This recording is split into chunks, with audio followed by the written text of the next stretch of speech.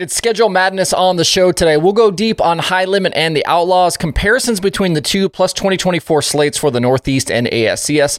And we'll talk Sprint Car Hall of Fame voting as well. Let's go.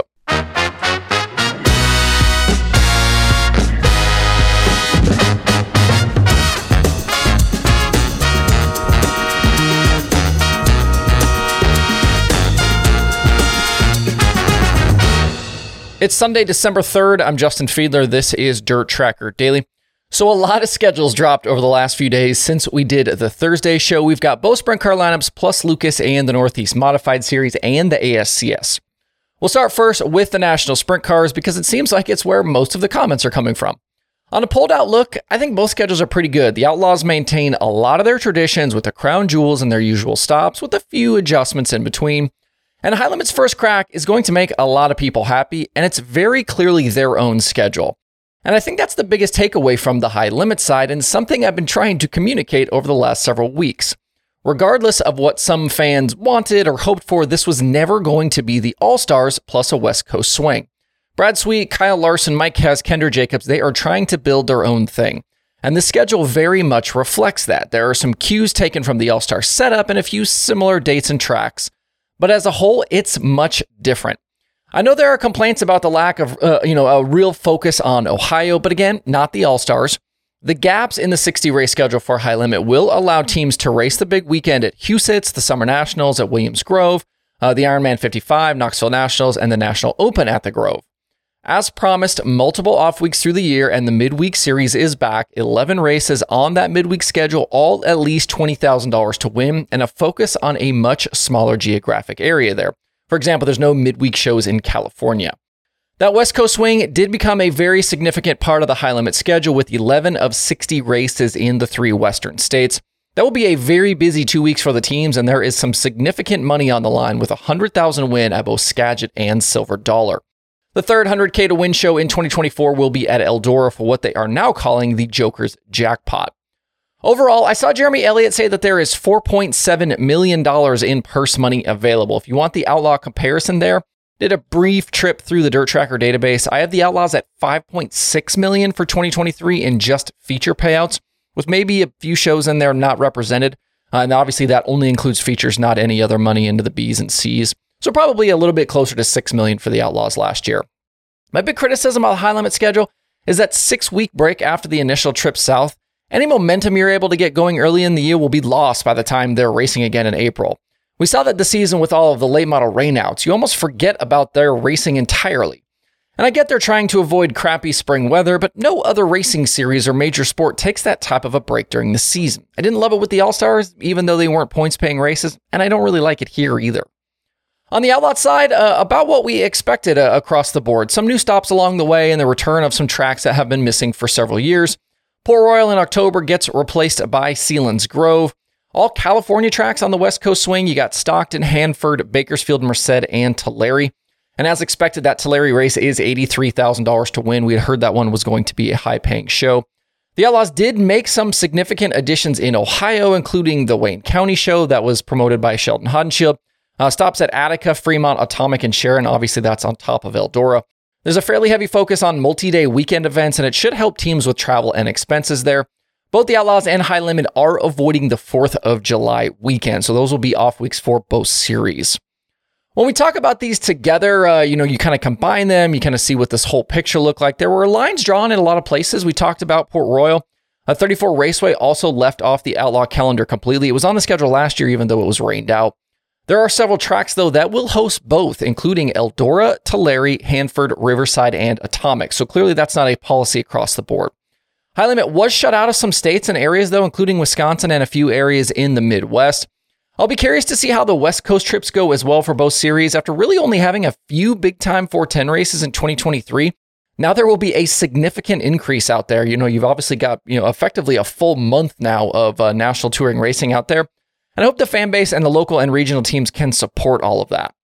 The other thing that's going to continue being a problem with two national schedules is some tracks are going to get dates each year that probably shouldn't.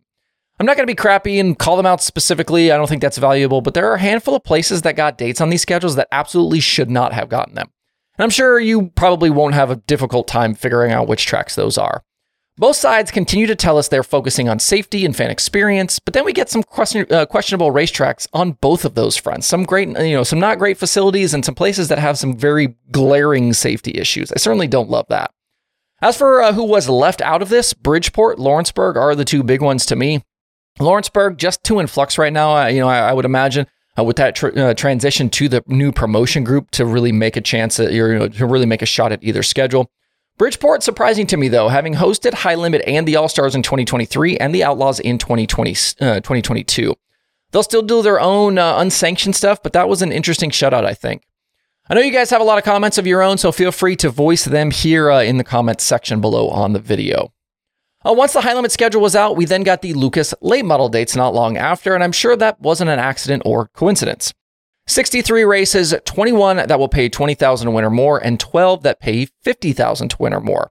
We get the similar setup down south to start the season, all the regular crown jewels, and the season will end again at Eldora for the Dirt Track World Championship. Supposedly towards the end, it wasn't a lock that the Dirt Track World Championship was going to be at Eldora, but it ends up there anyway. The teams will also return to East Bay in October for what still seems to be the final ever races at that Florida track. No mention in the release either about how the championship will go in 2024, which I assume means we'll have to wait until PRI to get that announcement. As is usual with the schedules, some new shows, some tracks left out, but there isn't a ton of change for Lucas here.